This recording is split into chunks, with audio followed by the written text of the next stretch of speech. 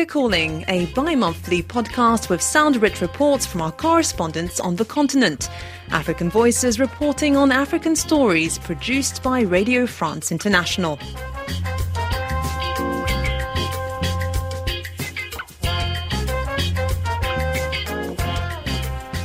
Hello and welcome to Season 2, Episode 12 of the Africa Calling podcast on February 18th, 2022. I'm Laura Angela Bagneto. This week, we're short but sweet with stories from Nigeria to Kenya on the African continent.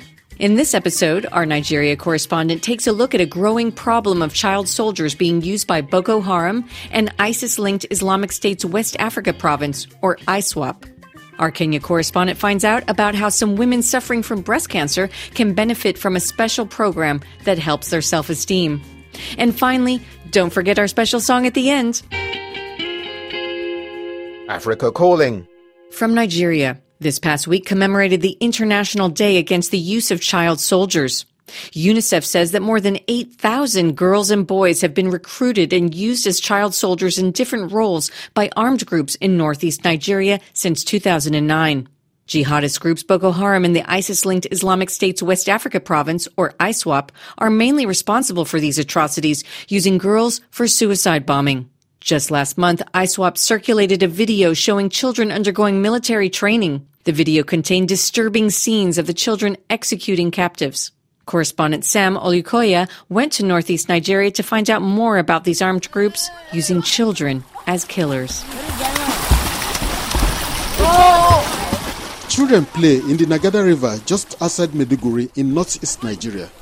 It is a short distance from the Sambisa forest, the stronghold of the jihadist group Boko Haram and its breakaway faction, ISWAP.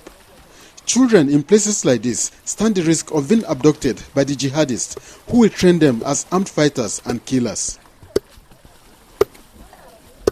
Outside a makeshift hut in Maiduguri, Halima Audu pounds raw rice in a mortar. Boko Haram fighters abducted her when she was 14.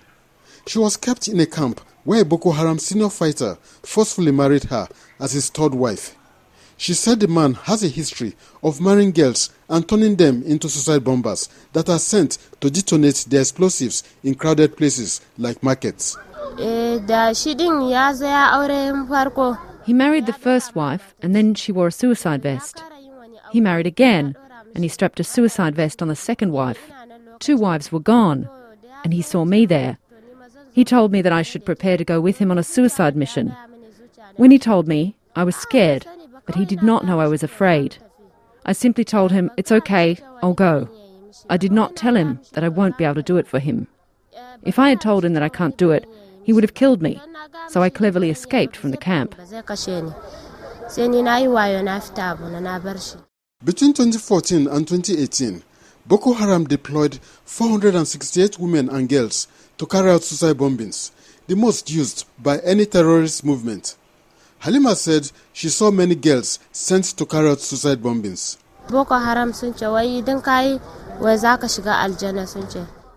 said if you detonate a suicide bomb, you will go to paradise. Even a 9-year-old girl. They put explosives on her and she went and died.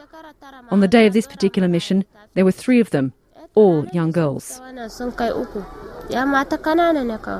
Halima added that she saw boys undergoing military training while she was held captive. A video ISWAP released last month shows boys training as if they were in the military. The boys are being trained to execute people.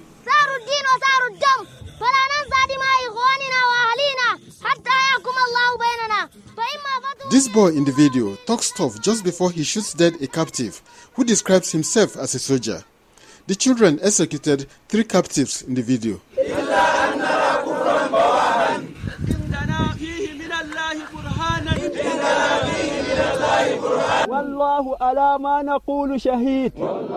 These are members of the jihadist group Boko Haram. The group also has a history of training children to execute people. Daleb Dasiya, a university student, was executed by a child after Boko Haram fighters abducted him.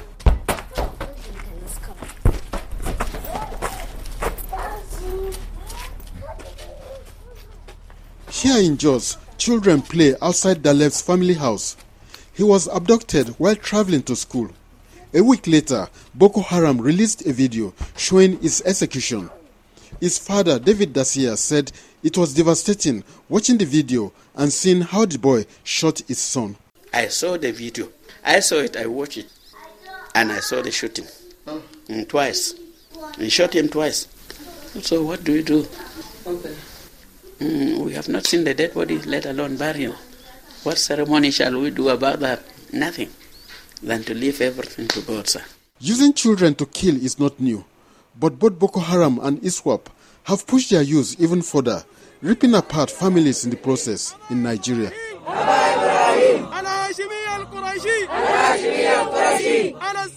The children in the ISWAP video show excitement after executing their 3 captives.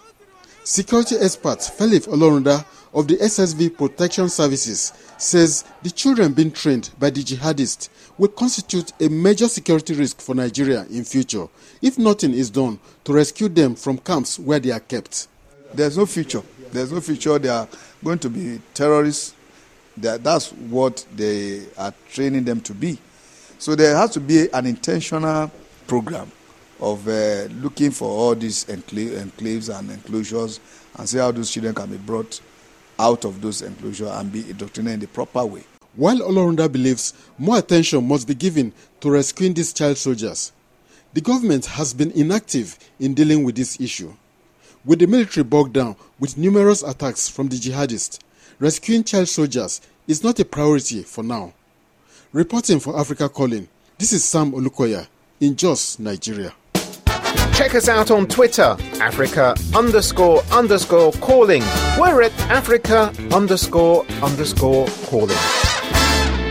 And now we turn our sights to East Africa. Breast cancer is one of the most commonly diagnosed cancers in Kenya, making up more than a quarter of the cases. Hair loss during treatment leaves many survivors feeling vulnerable, but one beautician is changing that, one wig at a time. Correspondent Anne Macharia reports from Nairobi.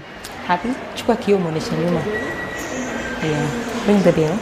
Diana Akech, here in her Nairobi salon, runs a hair business, but not your ordinary kind of hair business. She makes customized wigs for breast cancer patients who in most cases lose their hair during chemotherapy treatment. The wigs are made to fit every cancer patient.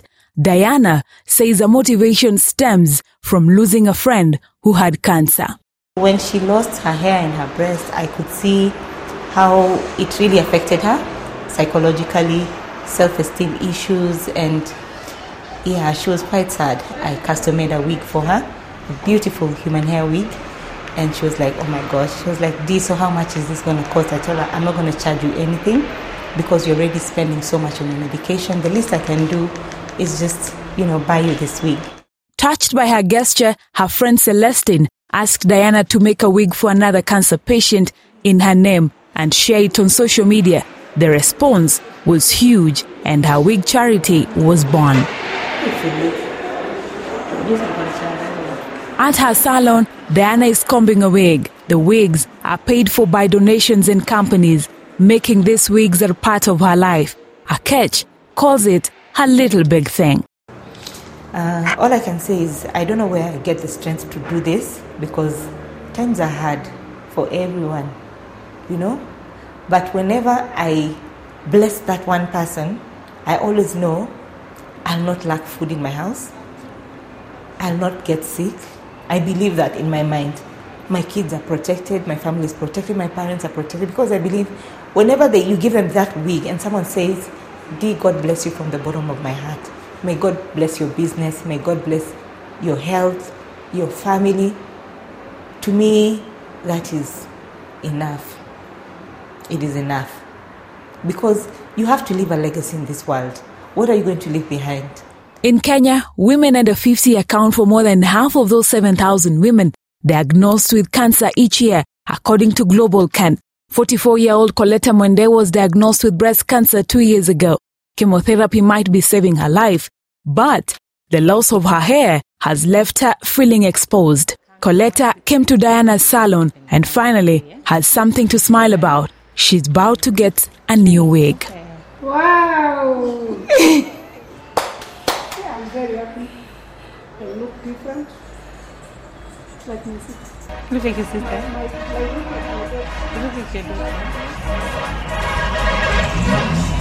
Access to cancer treatment is a challenge here in Kenya. It is unaffordable for most who live less than $3 a day. Coletta is among few Kenyans who are privileged to afford treatment. A good number of patients await their death. If you have cancer and you don't have money, you can easily die. You need medication, you need food. If you can't eat or if you miss a round of chemotherapy, it will drain you.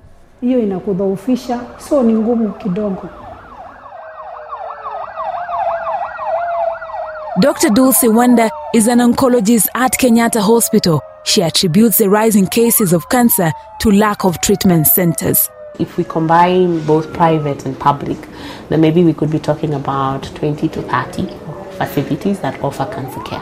When you talk about radiotherapy, then the number even goes lower because the facilities are very few. Most of them concentrated within Nairobi for the private facilities. For the government facilities, now is when we're having others coming up. Previously, it was just Kenyatta. So that means the population is quite large. The facilities are very few. Breast cancer treatment is elusive for many in Kenya. But for those who are on the difficult journey, Diana Ketch custom wigs given free to women who are suffering can make a difference in their lives. For RFI's Africa Calling, this is Anne Masharia in Nairobi, Kenya. Find us on your favourite podcast platform app, including iTunes, Spotify and Google Podcasts.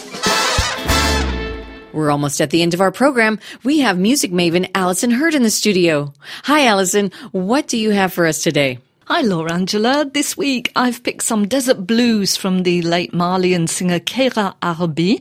Some people referred to her as the Nightingale of Timbuktu. That's her hometown. You'll hear why in just a minute. She has a great voice. Her songs are about, well, work, love, family, women, and, of course, sadly, the toll of war. Some of the songs she wrote were a call for peace in the north of Mali, which of course remains very elusive. She sang in many languages, Arabic, Bambara, Tamashek and Songhay. And through those different languages, she was able to create a kind of link between the north and south of her country. Mali is, of course, still very divided. We've seen that so much this week as the French announced they were going to withdraw their troops. People are still being killed with the insurgency there, but her songs do give us some hope that peace can return one day. I've picked the song Enya, and it means my mother. I hope you like it. Thanks for listening to episode 12 of Africa Calling. We just wanted to share some great news with you, our listeners. We've been shortlisted for a prize. We're up for the best commercial strategy for a podcast by the Podcast Publisher Awards. We want to thank you, the listeners, for your support of our Africa Calling podcast, African Voices on African Stories. And if you're just tuning in now, check out our more than 40 podcasts for free online. We've been running this for over a year, and we're always striving to bring you more interesting features from all parts of Africa, not just in urban settings, but in rural areas too. Thanks again. And now we'll leave you with the fabulous sounds of the late, great Keira Arbi, the Nightingale of Timbuktu. I'm Laura Angela Bagneto. This episode was edited and recorded by Erwan Rome and Nicolas Doro. Goodbye for now.